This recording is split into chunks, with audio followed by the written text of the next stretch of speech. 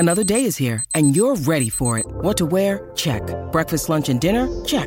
Planning for what's next and how to save for it? That's where Bank of America can help. For your financial to-dos, Bank of America has experts ready to help get you closer to your goals. Get started at one of our local financial centers or 24/7 in our mobile banking app. Find a location near you at bankofamerica.com/talktous. What would you like the power to do? Mobile banking requires downloading the app and is only available for select devices. Message and data rates may apply. Bank of America N.A., member FDIC. When you need mealtime inspiration, it's worth shopping Kroger, where you'll find over 30,000 mouth-watering choices that excite your inner foodie. And no matter what tasty choice you make, you'll enjoy our everyday low prices, plus extra ways to save, like digital coupons worth over $600 each week. You can also save up to $1 off per gallon at the pump with fuel points. More savings and more inspiring flavors make shopping Kroger worth it every time. Kroger, fresh for everyone. Fuel restrictions apply. Judy was boring. Hello. Then Judy discovered ChumbaCasino.com. It's my little escape. Now Judy's the life of the party. Oh, baby, mama's bringing home the bacon. Whoa, take it easy, Judy. The Chumba life is for everybody. So go to ChumbaCasino.com and play over 100 casino-style games. Join today and play for free for your chance to redeem some serious prizes. ChumbaCasino.com. No purchase necessary. Void where prohibited by law. 18 plus terms and conditions apply. See website for details. Hi everybody, this is the Cricket Badger podcast. Each badger marks the track with its own scent. His black legs are short but very powerful for digging. The name badger probably comes from the French word bêcher, meaning digger.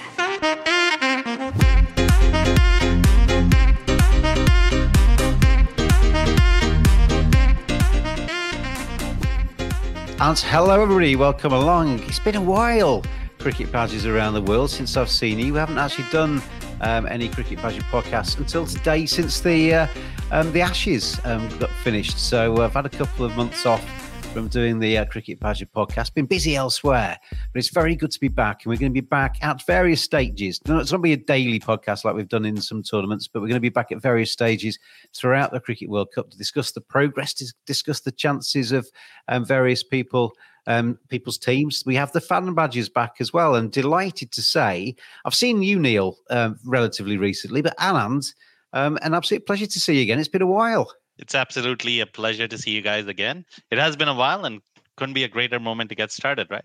Beautiful World Cup coming up. It should be an amazing time. So hello to you, Neil. Hello to you, Anand. Good to have you with me. And we will have other familiar faces going as we go through the Cricket World Cup too. And also, there's a bit of a call out for action for anybody out there watching.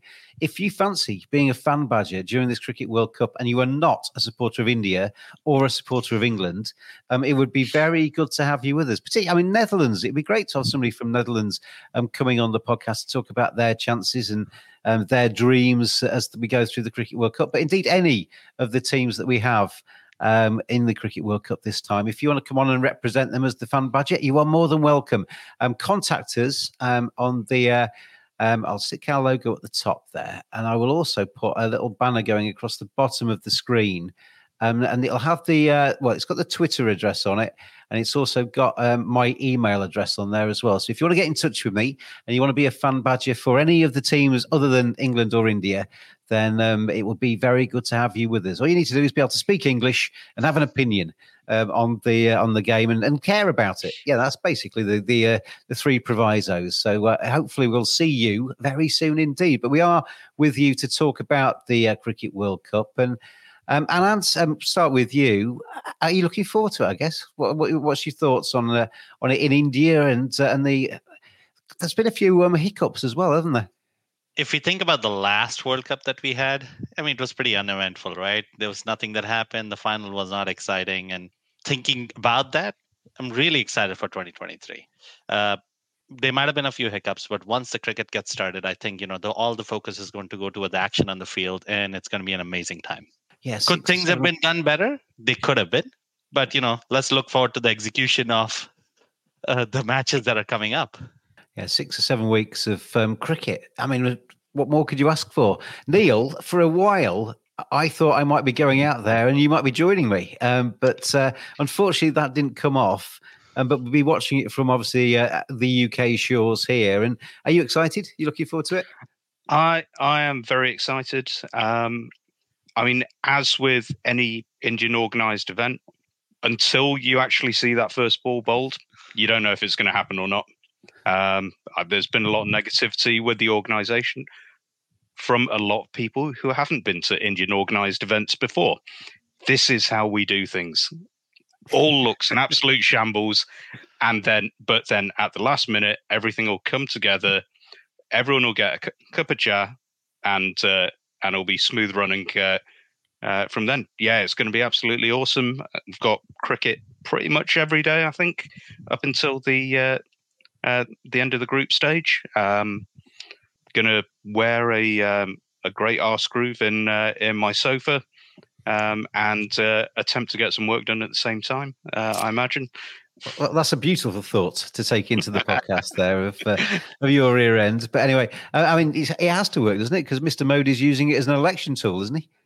Anything that makes India great again is an election tool for Mr. Modi.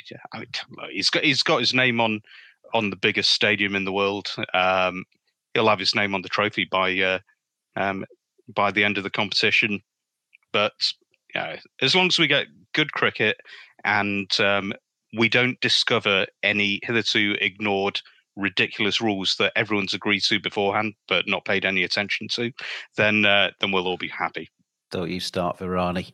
We're not going to go back down that debate again. I mean, we'll start off. I mean, I did a brief little podcast. It was actually for Betting Radio. But I did a brief little podcast earlier where I spoke about the betting markets, and I know that isn't for everybody, but it's there if you want to find it. But the what I did on that one, I basically talked about 4 teams at the start of it. It was basically Netherlands, Afghanistan, Bangladesh, and Sri Lanka. I think it was the 4 that I kind of ruled out as being not no hopers. Some of those teams will win matches. Some of those teams will probably upset the apple cart and upset some of the bigger fish in the group stage. But I had them down, Anand, as being maybe not with a realistic chance of winning the thing. Would you agree with that? Can you see any of those 4 that I've mentioned having a fantastic tournament and making me eat my words? I mean, when I look at those teams, Sri Lanka is in with a chance, aren't they? I mean, it's Indian pitches, Sri Lankan pitches are slightly different, but they have the bowling attack. And if you look at the last 4 years, they're one of the better bowling teams. They're essentially very similar to Pakistan with a worse batting lineup. The only question in hand is Hasaranga is out. So will that make a difference? Which it looks like it should. But Sri Lanka definitely has a chance to upset the apple cart. I mean, if you look at their bowling from top to bottom, they have a decent attack. And they come off, I mean, I know the final didn't go their way, but they come off a nice little run in the Asia Cup as well.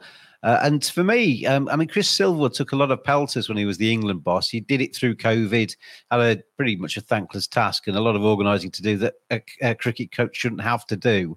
But his time at Essex was littered with trophies, and he's gone to Sri Lanka, Neil, and he looks like he's got them playing very good cricket. He's certainly getting a tune out of them. I'd say 4 weeks ago, I had them as dark horses to make the semi-finals, because they're a team that if they can put a reasonable score on the board, we saw even in Australia the likes of Rajita and Kumara and Chimera were excellent as pace bowlers. You got Hasaranga, you got Tikshana, you got Dhananjaya and Willalage to chip in. That's a team that can defend, 250 on a dirty low pitch. If something happens and they've got to play every match in either Chennai or Lucknow, then they've got a chance. And I'd say the same about Bangladesh as well. I mean, those are the conditions they know. But with the variety of pitches around India, with the injuries, it's every team seems to have had some injuries, but Sri Lanka have been hit really hard.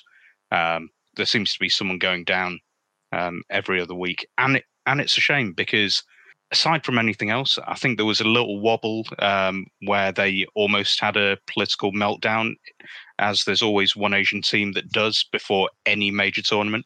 Apparently, this time it's Bangladesh who decided to shoot themselves in the foot instead.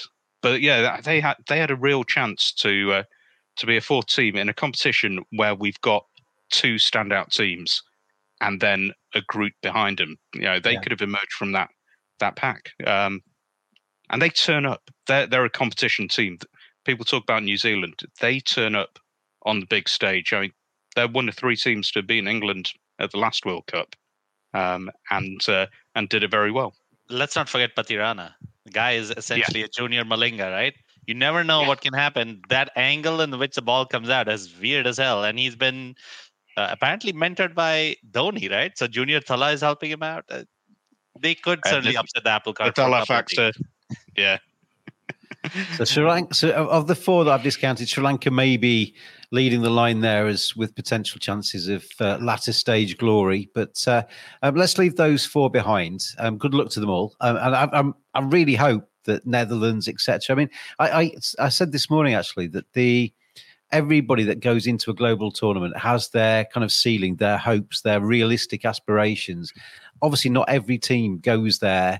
They'll all say they're going there to win, but not every team has realistic aspirations of winning it. For the likes of Netherlands, who obviously qualified for this event, it's a big stage for them. For me, they go along thinking, right, if we can get one win, maybe two, not disgrace ourselves. That's kind of the aim for them, isn't it? Yeah, but it's not going to happen with the way that the schedule's gone.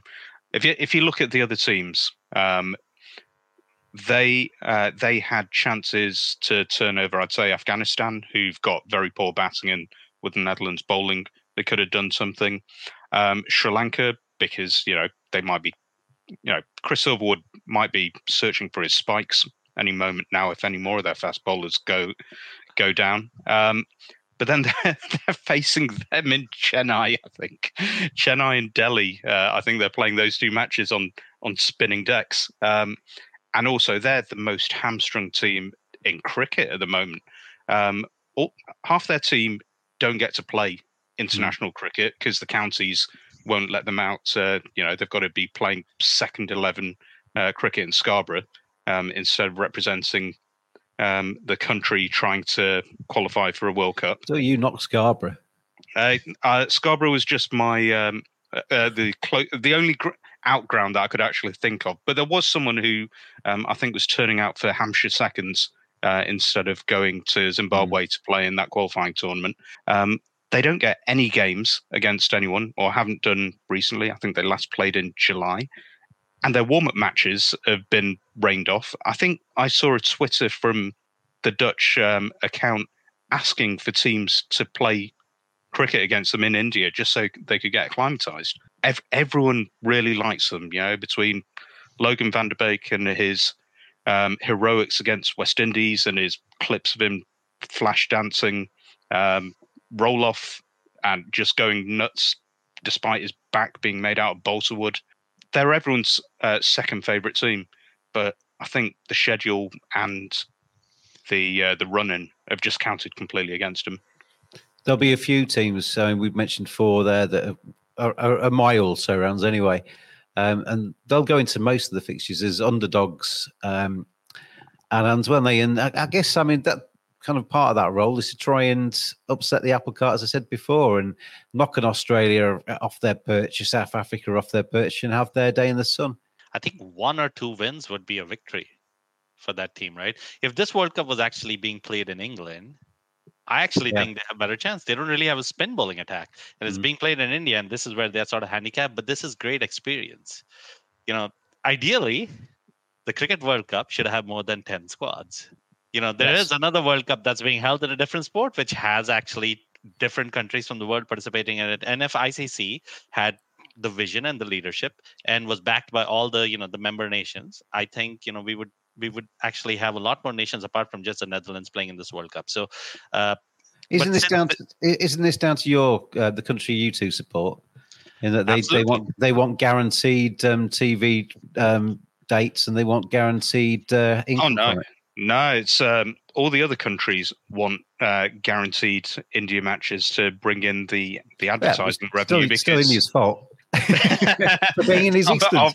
No, the problem is that I think 70% of test playing nations are reliant on ICC money to break even, and that is reliant on India playing as many matches. So after we got dumped out of the West Indies in 2007, it's probably more the ICC want India playing as many matches as possible, really, isn't it? Because we've had World Cups in the past where I think which one was it that India went out in the group stage and only had 2007. Yeah. And that didn't please any TV companies around the world, did it? No. Well, I mean, it's the ICC, but remember the ICC, all right, they spend on sort of fancy hotels and first class air travel, but they distribute the vast majority of that money. It's the countries that require it, in the same way that an India tour will bankroll a host nation for the next 3-4 years.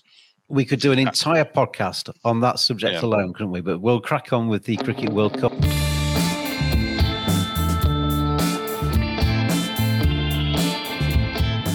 Badgers are furry creatures. 85% of women badgers think bad grooming is a major turn-off. 80% of women badgers think men should trim below the belt. 89% of men think good grooming is essential to their professional success. Don't just dismiss it out of hand. Get on there, manscaped.com. Check out their great range of male grooming accessories.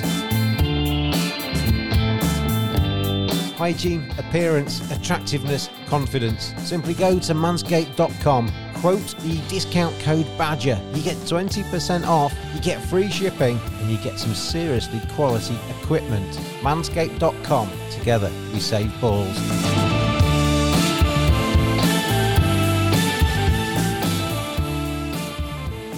If you follow me on Twitter at cricket_badger, you'll have noticed I've set up the draft fantasy thing, and Neil's entered. Alan, have you entered yet? Not yet, but I plan to. Well, as soon as we finish today, I need you to jump on. Do it tonight. Yeah, you need to get it done before the matches start, because we've had a good response, actually. There's a load of teams entered, and there is a prize. And I'll tell you what the prize is. A Cricket Badger podcast sponsored by manscaped.com, and I was sent a whole load of these. Look at this. This could be yours. It's a little shaver. It's worth about £100. Basically, that could be yours if you win the Cricket World Cup fantasy. And if it's not for you, if you're a fit of the female variation, or if you don't shave and you've got a big beard, Christmas isn't too far away. That would actually fit very nicely into a little present for a dad, son, whatever you want to do it with. So there you go. That's the prize that's up for grabs.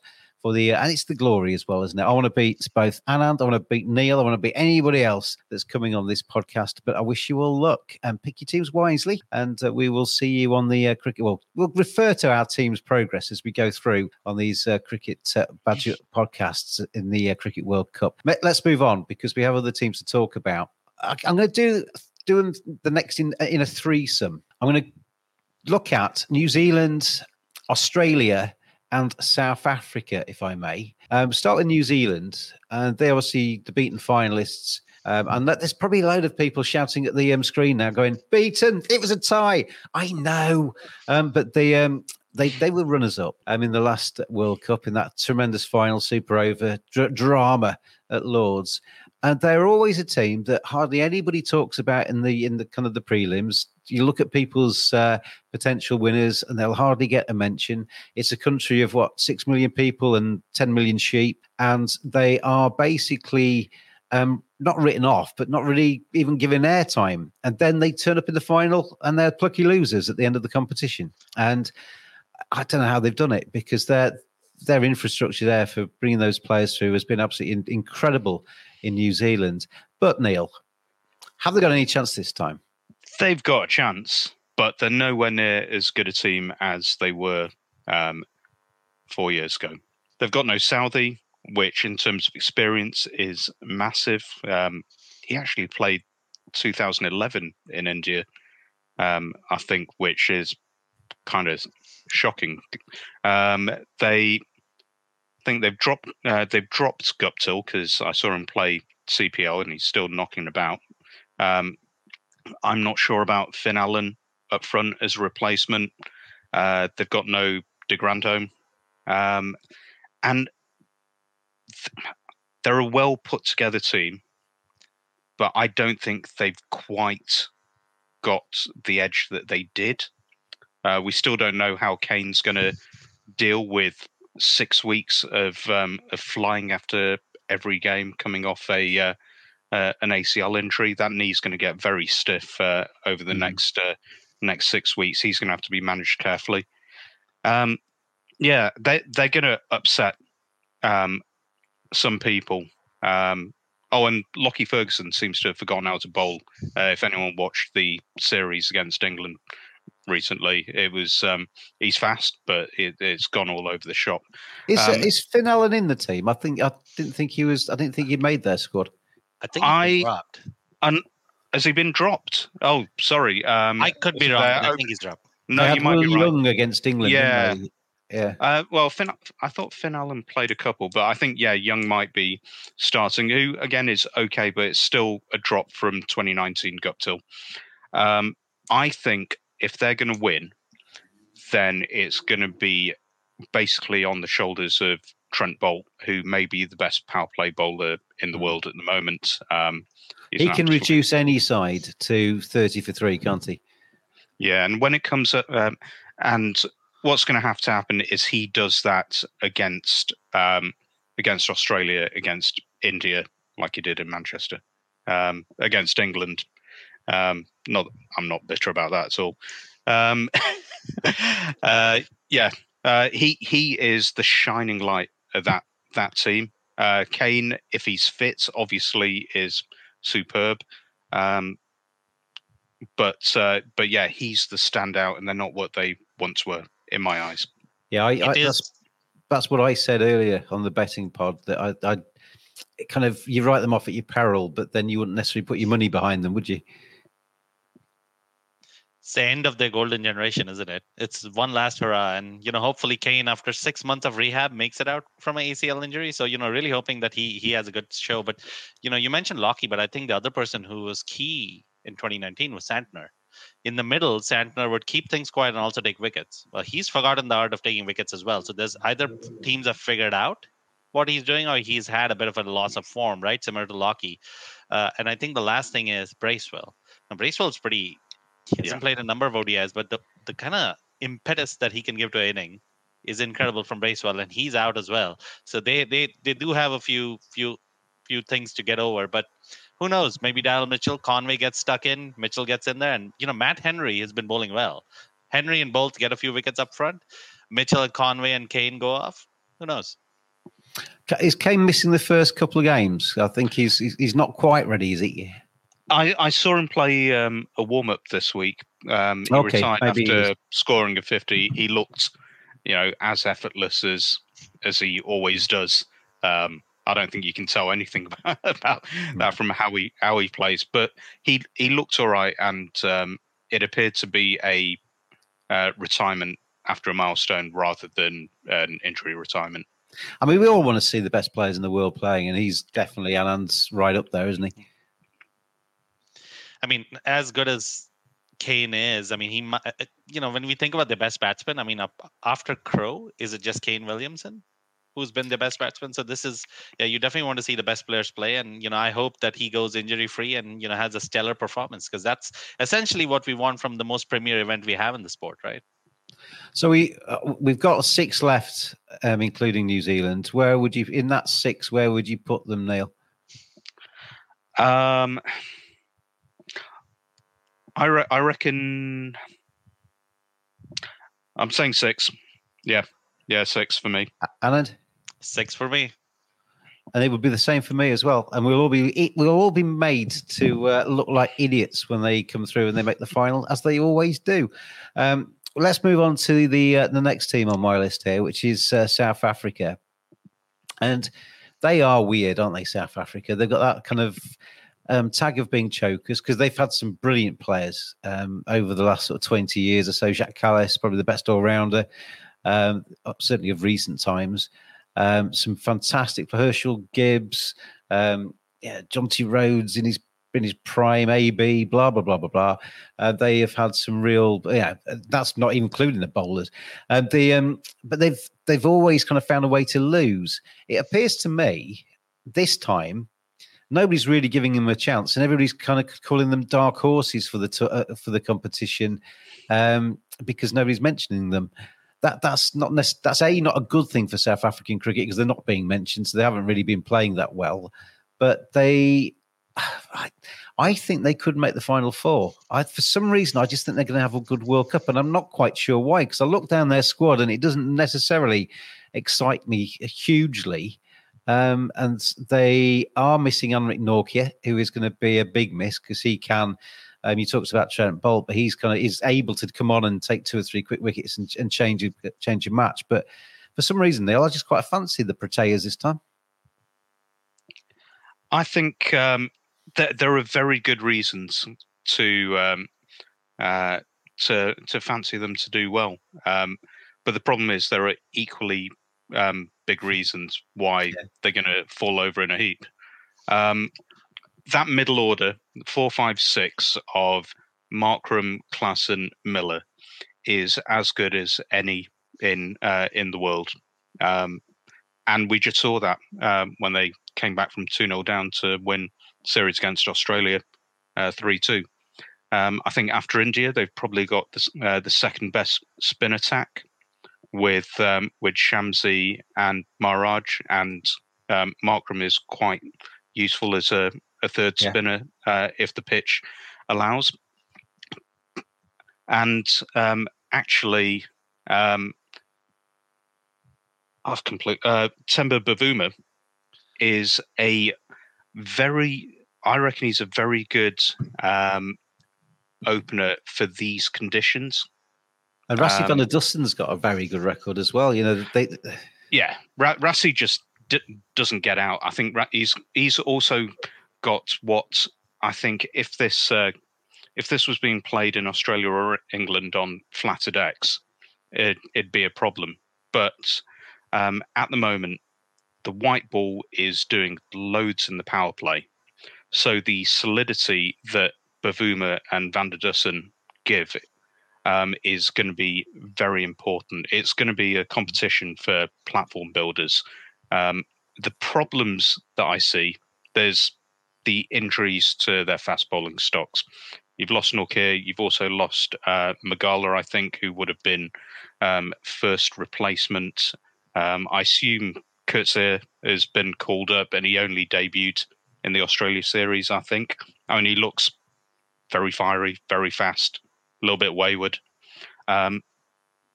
They're resting a lot of their hopes on Marco Jansen at 7.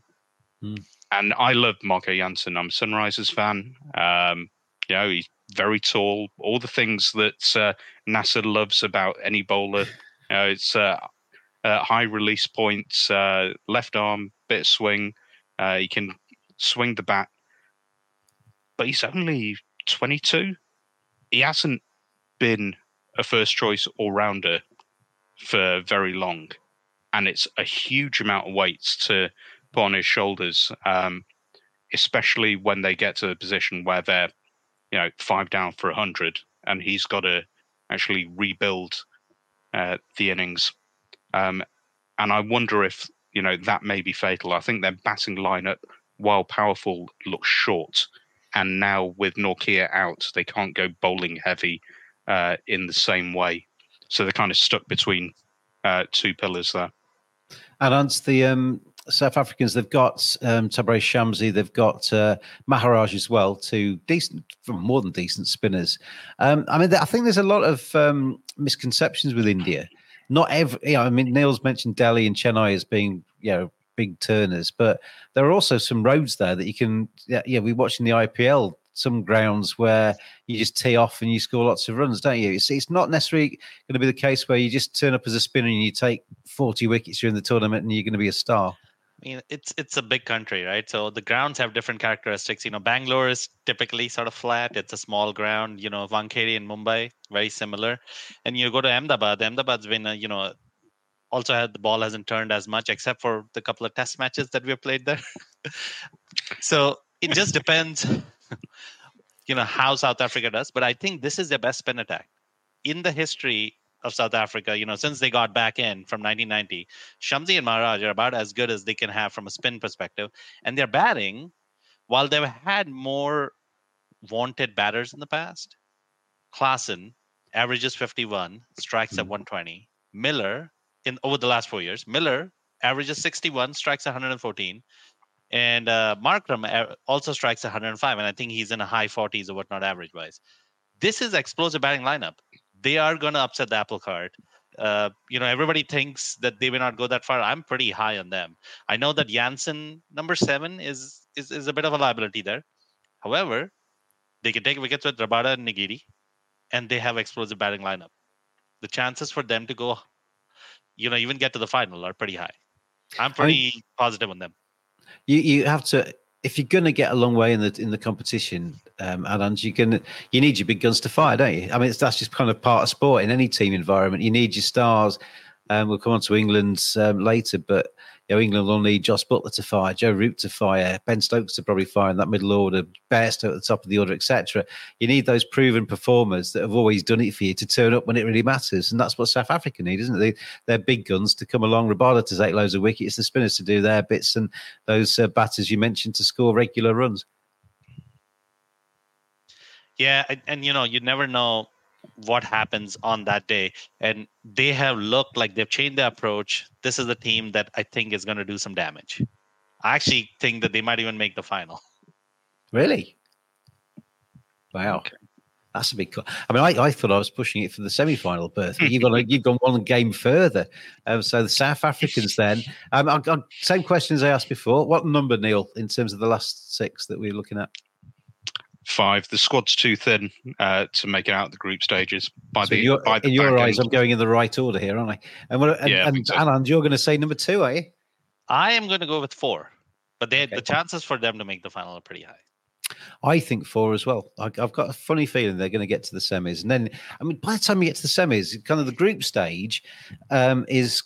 Yeah, the best teams are going to come through that because you're going to get a second bite of the cherry, etc. But once you get to the semi-finals, as India have proved on many occasions, you can go out, can't you? The Cricket Badger podcast is fueled by coffee. Take a look at cricketcoffeeco.com for some excellent specialty coffee for cricket badgers. Expertly roasted and ethically sourced, the coffee is fantastic. cricketcoffeeco.com. Quote Badger with your order and you'll get 10% off. And thank you to manscaped.com for their support of the Cricket Badger podcast. It's it's great that they support us, and it's also your chance if you want to go and if you don't want to wait until the end of the fantasy competition and you want to try and get some stuff off Manscaped prior to the end of the Cricket World Cup, quote Badger, and you can get 20% off, and you'll also get free shipping. So you can't sneeze at that, can you? Let's get back into the events then. We've kind of gone from 10 to 5 so far in Neil's eyes, maybe 4 in Anand's eyes. But the other team who was in the little gaggle of 3 that I was talking about there was Australia, who they're another side who you can never really write off in a global competition because they just kind of turn up in the end and they do something. But their form at the moment, Anand, is not great, is it? And they're struggling a little bit. The kind of the format of the competition, 9 group games, means that they can maybe find some form actually in the competition and get enough to get into the top 4 in the semi-finals, then who knows? But I fear for the Aussies a little bit, and I never thought I'd use that sentence. So I actually think they're pretty balanced. The one thing that I've been noticing with their form is that they've been experimenting a lot. You've been seeing different folks open up. You've been seeing different bowlers in there. Heck, in a couple of the last warm-up match, I think, you had Labuschagne Kagni and Smith turn over arm. So that's not really going to happen during the World Cup, right? So I actually think, that they're well set up. The biggest thing that might actually impact them is Head. Head was averaging 60 and going 119. This guy was absolutely devastating, and he might be out, right? So with that in mind, you now are looking at playing Labuschagne Kagni and Smith together. They both are sort of anchor batsmen, and, does that make an impact to them? Because from a bowling side, I think they're good. They got Stark, who's arguably the best ODI bowler that we've had over the last 10 years. And they also have Zampa, who's been a great spinner. And I think arguably even the best leggy, over the last 4 years. So I think they have things covered in there. The question is only, what happens to the batting? And do they then, similar to India, go conservative, which, eventually comes back to bite you in the ass? You don't want to lose your head, Anand, do you? Not on the eve of the competition. And what about you, Neil, then? The Aussies. I'm kind of half writing them off a little bit, which is, again, dangerous. No, I reckon they're good for the semis. Marsh has started off very nicely, opening up as a replacement for Head. I do worry a little bit about Smith and Labuschagne. Although it is nice to see Marnus getting a few stamps in his passport and playing in a few different conditions. That's always good to see, especially for someone proclaimed to be the best batter in the world already, despite not playing anywhere. The lack of sorry, the lack of additional spinners outside of Zampa, I think Maxwell's going to be putting in a heavy shift, and he's a good part-time offie, but they've gone seam heavy. I think they're going to aim to basically blast people out in the first sort of 15 overs. Yeah. And I think they've made a big mistake in not taking Nathan Ellis, who is his style of bowling is very good for Indian pitches come the death, and they have been expensive in the death overs. He's quite a skiddy Ellis, isn't he? Yeah, great changes of pace as well. Really good control. Whereas Abbott, to me, is more of a new ball bowler. But you've already got that with Cummins and Hazelwood. Stark, obviously, is a trump card. Probably the best white ball bowler since Akram or since Malinga, at least. I think top wicket taker in both the last two World Cups. He's still got it because he doesn't play anything apart from for the Aussie team, so preserves himself and he still looks played excellent. well in the Ashes as well. You're often criticising the Red Bull for being a bit wayward, but it's funny. It's somebody that's supposed to be wayward with the Red Bull, with the white ball at the death. His Yorkers are really on the toes. He gets it when he gets it right. He's about as good as it gets. Yeah, absolutely. And I do worry a little bit in the middle order. Like you say, there's a potential problem with pace with Smith and Labuschagne together. Carey, I'm not sure I rate as a white ball batter, although he's a tidy enough wicket keeper. I think Stoinis has been playing quite a lot of the games recently, and he's a bit hit or miss. Maxwell looked very good the other day against Pakistan in the warm-ups.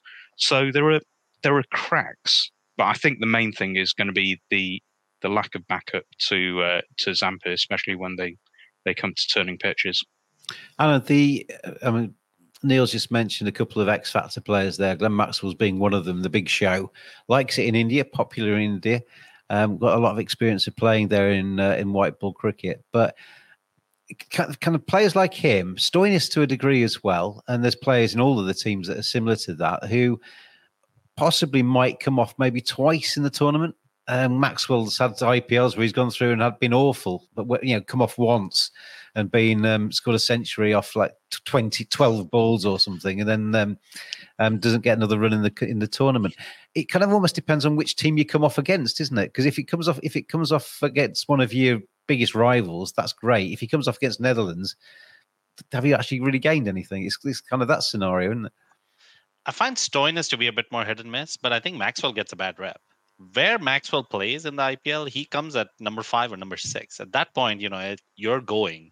You're not there to pot around for 10 balls and then go. You're going from ball 1. And if you look at what Maxwell has done in the last few years, I think I looked at his numbers. He's averaging 41 at a strike rate of 131. If he's going to come at the 5-6 role, who is more destructive than him?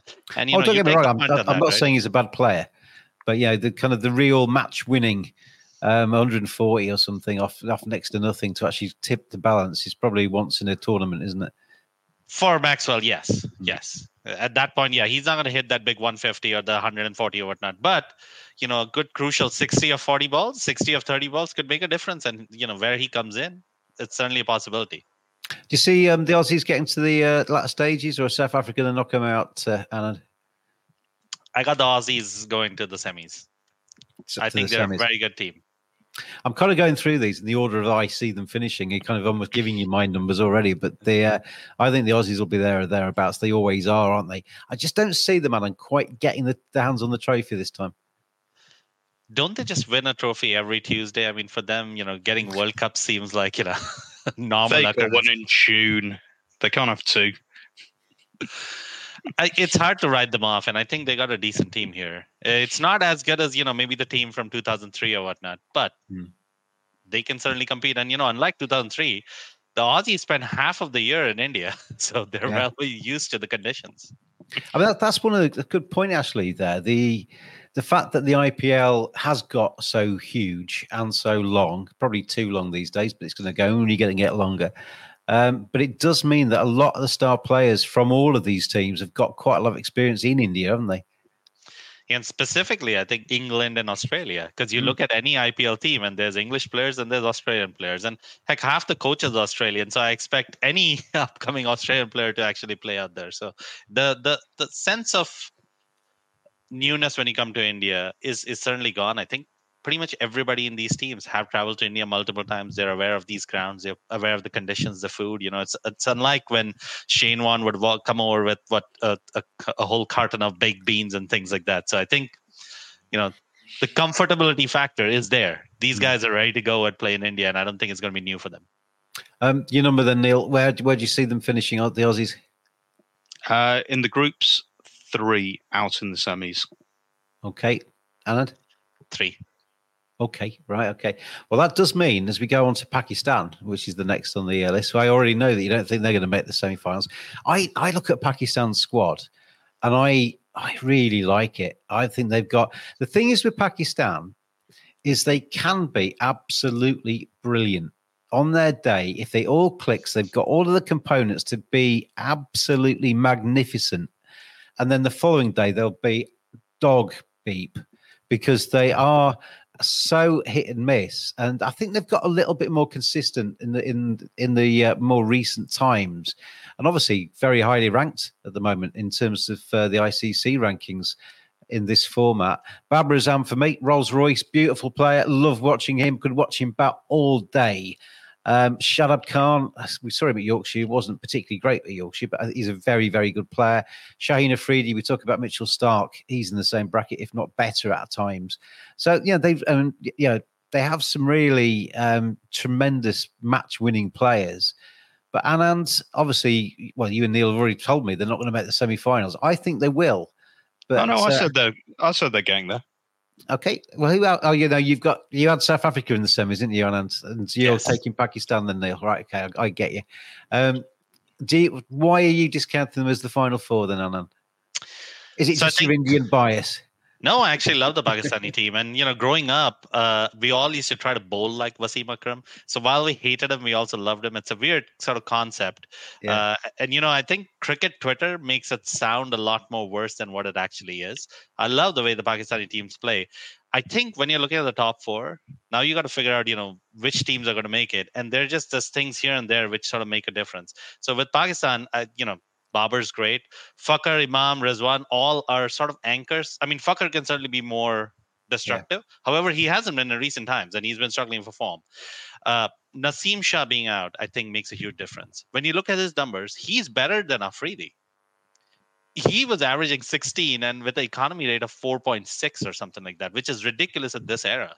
Rauf and Afridi are very good.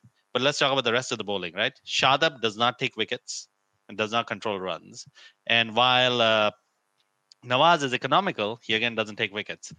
That's where I think the contention lies, that the two spinners are not as good. If this was in England, I would probably push them up higher and bring down South Africa. But I think the spin attack is not good. Of course, this could all change once the game starts. Who knows? Shadab suddenly turns into Shane Warne and takes a bunch of wickets.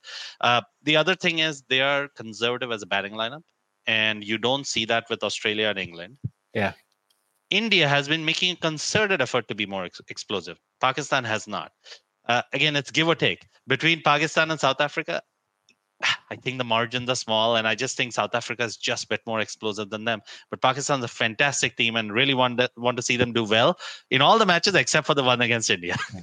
I mean, that's one of the beauties of the World Cup, the global tournaments. We actually see India take on Pakistan, don't we? Because we don't actually see that in any other format. But I mean, you mentioned Indians probably liking Pakistanis more than we, from afar, actually think. Certainly on a cricket terms, it's lovely to see Virat Kohli being so friendly, and we've seen quite a few little pictures, haven't we, when they've played each other, of gifts being exchanged and long conversations being had, and seemingly from a distance, genuine friendships developing between the sides, which you just wish the politicians could actually be on the same page, don't you? Without a doubt, and actually we see that outside of India and Pakistan as well. You come to the US. I certainly came here to study, and a lot of my friends were Indians, but also I had a few Pakistani friends, right? And you realize the cultural differences are small. At the end of the day, we came from the same region, so there are a lot of similarities in there, and certainly there's a lot of love. You're basically the same people that were divided by a boundary change, weren't you? Really, that's as simple as that, isn't it? I don't know who did that boundary. I'm trying to think of that country which did that. But, I think we see a lot of vitriol on Twitter, and there are some elements which don't take well to Pakistan, coming out to India. But there are also a group of society who do admire the Pakistanis, who enjoy watching them. You mentioned something about Babar. In 2019, it was the Virat, Root, Kane Williamson era.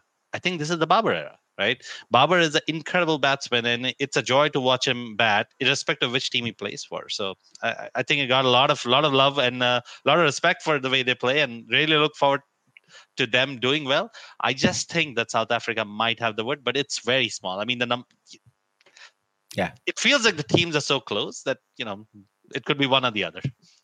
We talk about Babar, Neil. I love him. Anand loves him. I see a lot of even Pakistan players and Indian fans particularly say he's selfish. He plays for his average. He bats too slow. He doesn't take the risks for the team. He's kind of almost like the root of all evil when it comes to Pakistan. He's a beautiful creature.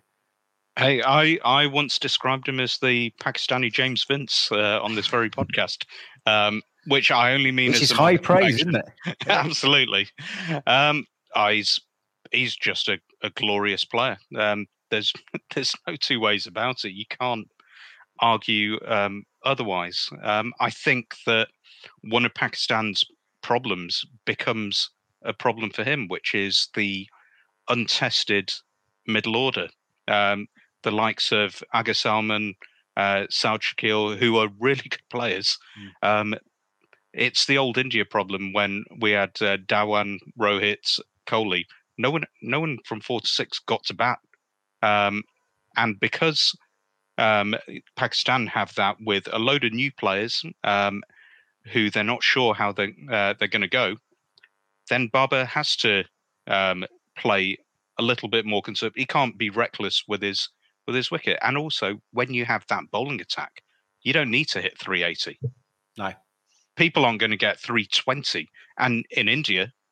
Remember, these aren't Aussie roads. This isn't Trent Bridge. 300 is going to be an excellent score in most of these grounds. Even the ones like Bengaluru, which are smaller, it's still not going to be as easy to score. And this World Cup is set up for him. Quite frankly, if I'll be surprised if the top scorer of this World Cup isn't either him or Shubman.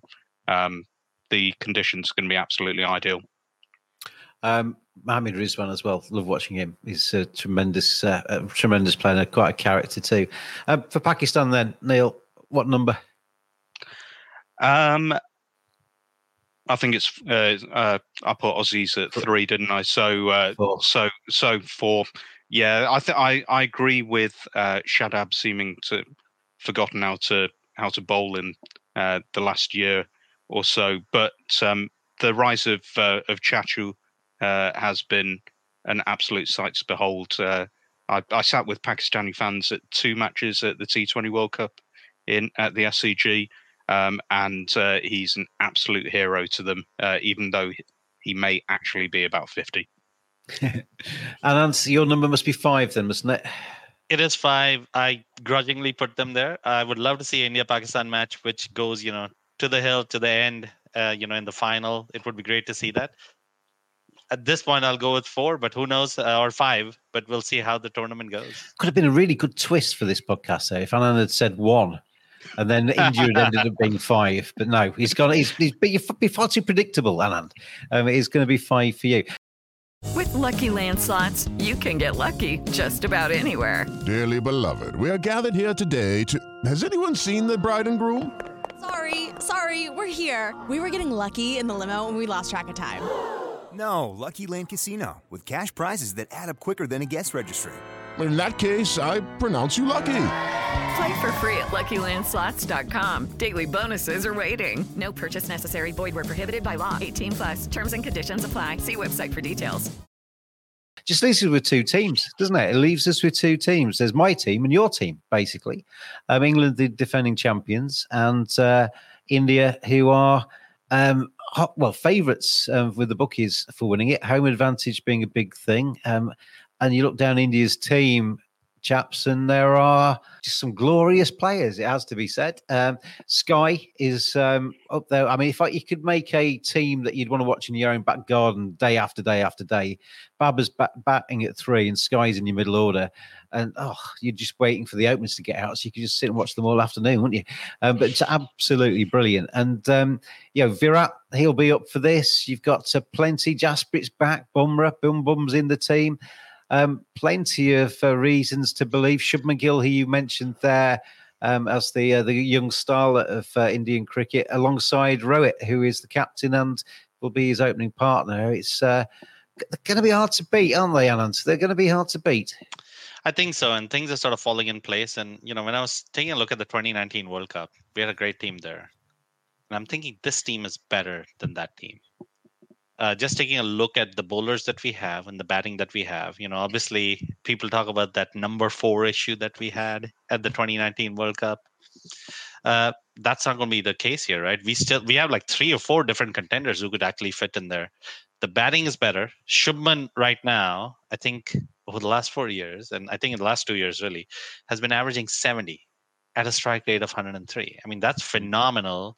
And, Neil mentioned earlier, the white ball's been doing a bit in the first 10 overs. This guy's been playing it well. So I think he's heir apparent. I think it's going to be the Babar and Shubman era as we go forward. But I think Shubman's looking good. Rohit has been making a concerted effort to bat faster. He's been a bit more aggressive. I think, from a bowling front, Siraj has been magnificent. He's been a revelation. Yeah. He's got a little bit of fire to him. It adds to that. It's like a street fighter, isn't he? But just basically put him in coloured clothing and stick him out there. He takes wickets. He's great. He's been amazing. I think the fact that Bumrah is back, gives me a lot of confidence. And then you got Shami there. The one thing that I was wondering how it would go with the spinners is Kuldeep has really changed the way he bowls. He bowls faster now. He's got a bit more confidence. People are not able to pick him from the hand. I think he's going to be a game changer as well. So I think India's got a lot of bases covered right now. The only thing is that all-rounder role, which seemed to go to Shardul Thakur or Ravichandran Ashwin, is going to be interesting. And they could probably take a look and see whether Shami plays as the third bowler. And maybe omit Shardul or Ravichandran Ashwin depending on the pitch. So I think they got a lot of options, and the biggest thing is, and this happens to India with during knockout tournaments, is we have a habit of playing conservative. A few wickets go and we back off. We have seen that that's not the recipe for success over the last few years. When we look at England, when we look at what Australia is doing now, you need to go. And you need to play aggressive. And I think that's going to be the key for India as you go forward is come knockouts. How do we deal with this? Absolutely disagree. Completely disagree on that. Okay. Scrap. I agree in the last World Cup, but we are playing a World Cup where there are, I don't know how many group games there are. there must be 30 plus games across. These tracks are going to be a little bit tired. Well, there'll be 45. Well, you're the accountant. I am, but I use spreadsheets to do that kind of work for me. Calculator. Yeah. They're not going to be. I don't think everyone remembers going into the World Cup last time. Everyone was talking about, are we going to break 500? No. Good score is going to be 300 here. The pressure, I completely agree, may affect India, but I don't think being a little bit conservative and going for a 280 is going to be as much of an issue at the back end of a tournament as maybe it would be with the fresh pitches at the start, in my opinion. And I think that with this team, they've all experienced the high pressure. I know they've had the IPL and people talk about that being high pressure, but they've had the high pressure in international games now, because this is a fairly old and experienced side, aside from Shubman, who seems to have ice in his veins in any case. I think England have got that as well. They may be even older than India. So I think the not being as aggressive as England and Australia won't be as much of a factor as maybe it would be otherwise in other conditions. Isn't it more, Alan, that you have to judge where to be aggressive and when not to be aggressive? Because as we mentioned earlier, India, big country, variations in grounds and pitches. There will be some grounds where you think this is a ground to tee off on, and some grounds where you think, blimey, 180 is a good score here. Well, I think sussing out the conditions is going to be the number one thing, right? Nobody tries to, if it's spinning square, there's no point in just trying to blindly slog everything, right? Or if it's seaming across, you suss out the conditions. But I do think there is something to this where, for example, if you look back to T20, completely different format, the last World Cup that we played, India made all the right signs. India started playing aggressive. We went to Australia, we saw that the pitches were doing a bit. Everybody got a little more conservative. However, when we played England on a flat track, we again took that same conservative approach out there. What did England lose a wicket in winning that semi? No, they didn't. No, I was watching that on TV. That's the point. We have a good think tank. Dravid knows what he's doing. Virat knows what he's doing. Rohit knows what he's doing. We need to be able to suss out the condition and also go, this team has aggressive options. So it doesn't mean blindly slogging and just trying to, do crazy things. But be aggressive. That's going to take you there. When you speak to the groundsman, the groundsman will sort out the pitches for us. There won't be any flat decks when we're playing. Well, don't you think I've heard that story? I've heard this rumour that basically India are going to get all the perfect pitches. They're going to basically give the slow, low pitches to England. Not entirely, although I did find it very amusing that we're playing Australia in Chennai and we're playing England in Lucknow. And anyone who's watched the IPL over the last 2 seasons, Lucknow is not an England-style cricket pitch. Are you saying this has been fixed? I don't know. I mean, it must just be luck, like how we end up in the same group as Pakistan every time. No, it's uncanny, isn't it? And it's uncanny how that happens. In terms of Shubman Gill, he's an inglorious player, isn't he? Fantastic. I spoke to Harry Gurney on this podcast 2-3 years ago now. Spoke to Harry on here.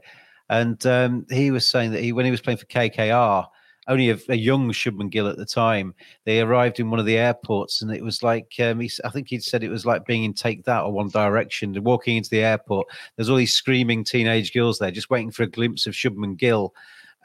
Obviously, his star has risen as a player since then. He's still a good-looking fella. And I would imagine the teenage girls are still queuing at the airports for a look at him. But if they follow him on Insta, then there's good reason. There was a famous shot that he put on his Instagram during the last IPL, which was, the girls enjoyed that. And some of the men as well, I'm sure.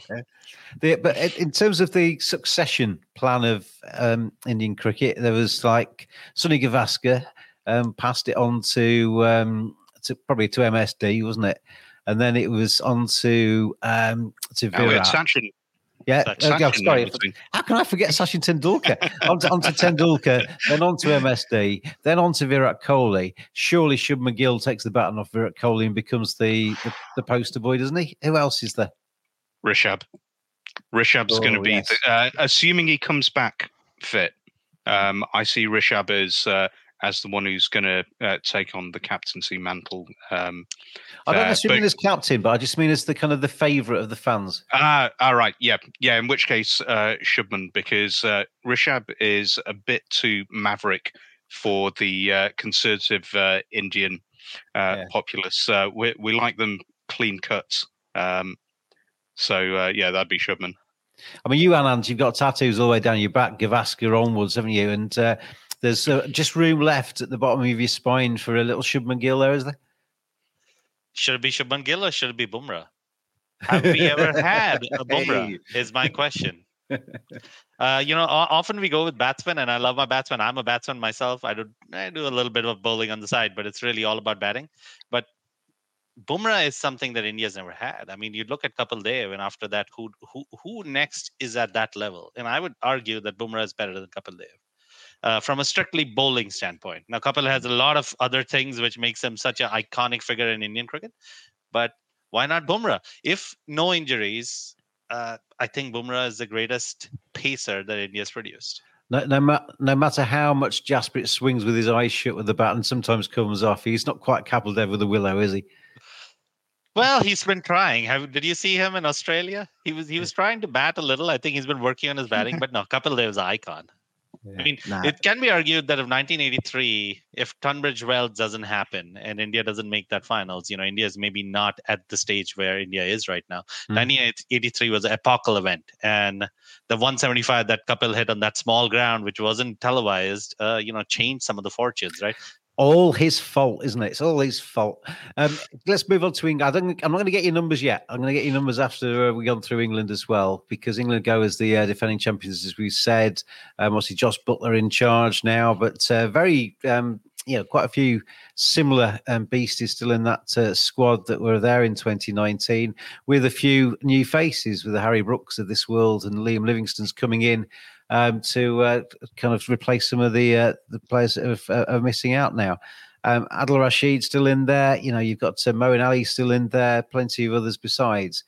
They changed one-day cricket. They kind of, as you said, Anand, went from the off, kind of the be of the bang kind of thing that Linford Christie always used to talk about. Owen Morgan did that, and it was to kind of keep your foot down. If we get rolled for 120, so be it, but we'll try and get 500 if we can. And that's been maybe just slightly tempered under Josh Butler, but not much, I don't think. I think Josh Butler actually has taken Owen Morgan's mantle and is probably more equipped than Owen Morgan to actually tailor the England tactics to the conditions they might face in India. Should it be slow and low, I think they maybe just kind of counter how they do things. But I think they have got every chance of retaining their title, Neil. Okay, they're still a very good team. They're not anywhere near the level they were in 2019. I think they are missing a fair amount on the bowling side, with Archer and Plunkett arguably 2 out of the 3 bowlers that they couldn't do without. I think a huge amount of this is going to depend on how Adil Shoulder holds up over a long competition, because there just is no replacement for England. I wouldn't worry too much about Adil's shoulder. I don't think there's too much wrong with that shoulder. I think it's an excuse sometimes from Yorkshire when they don't play him.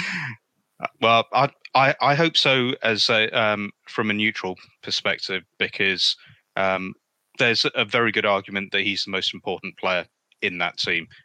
He's certainly the most irreplaceable in my eyes.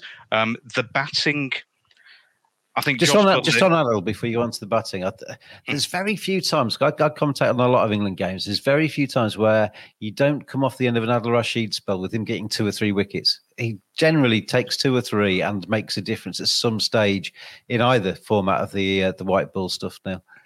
Yeah, I mean, I expect him to come good. I don't think he's been as good as I've seen in the last year, but I know that during that time he has had some treatment on his shoulder, even if it is good at the moment. So that might have affected his recent performances for England. But I expect him to come good. On the batting side, I think it's a bit more patchy than it was previously. I think Butler is a better player than he was. I don't think Root's as good a player as he was. And I think the fact that they've played so little ODI cricket in the intervening 4 years has actually affected how they approach it. Now, I know there was the Morgan go hard all the time, but it wasn't as mindless as that. But what I saw last summer against South Africa and against India was mindless slogging a lot of the time. I think in one of the games against India, they were actually out in 16.4 overs, which I find quite amusing for obvious reasons. But even against New Zealand to a certain extent, I saw that a bit. And I was in Australia when they played the series after the T20 World Cup.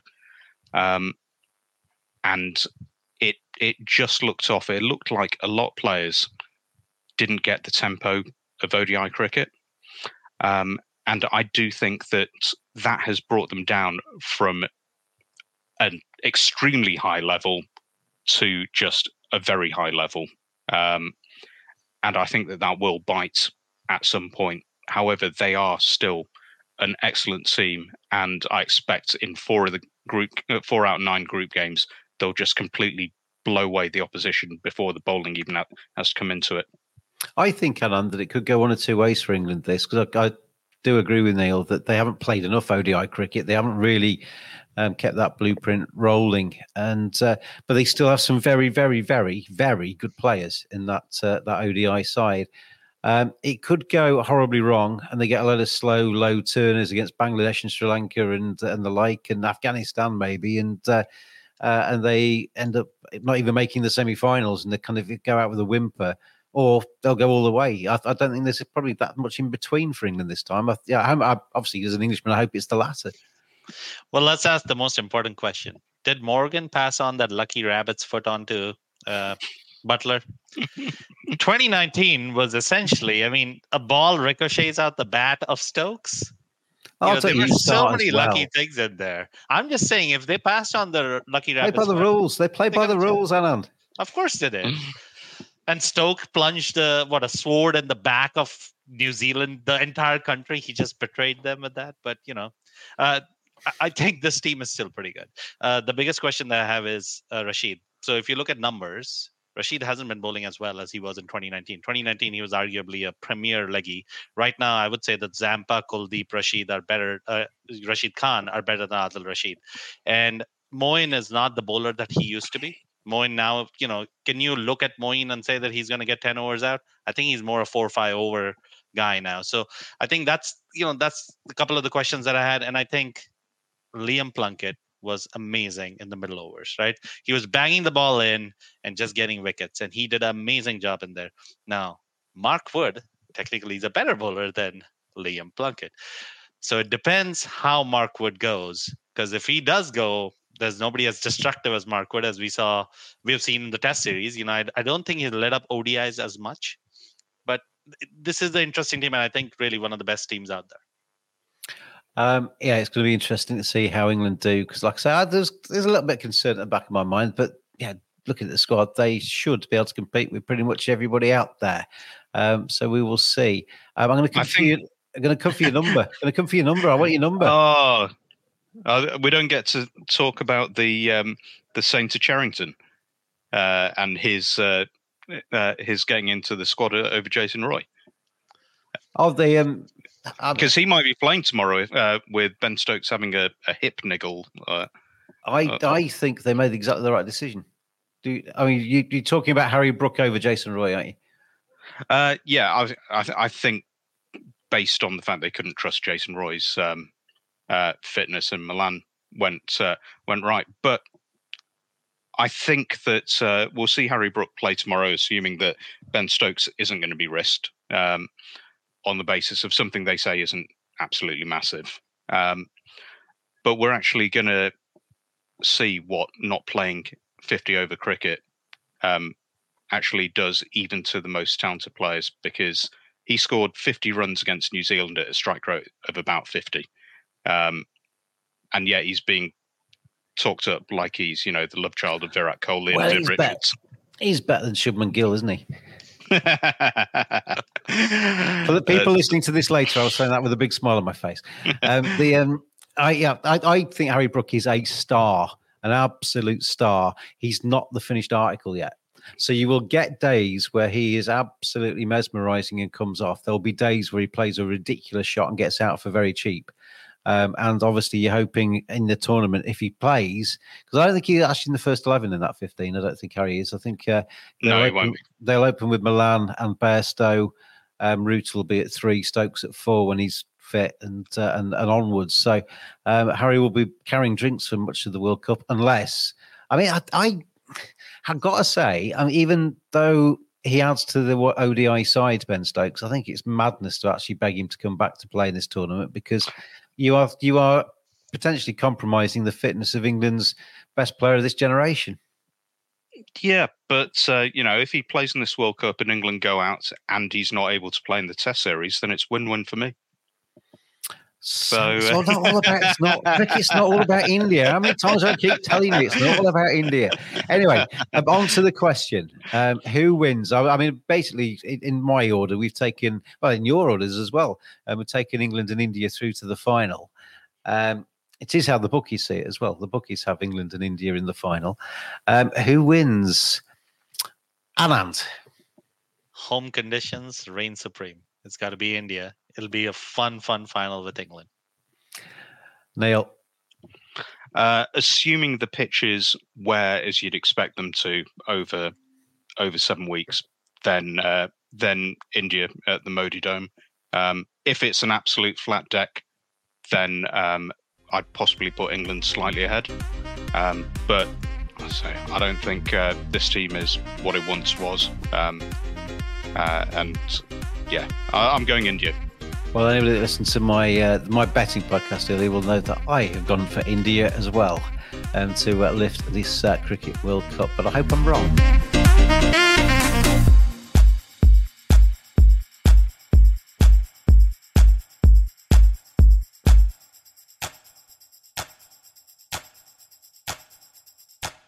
Sports Social Podcast Network.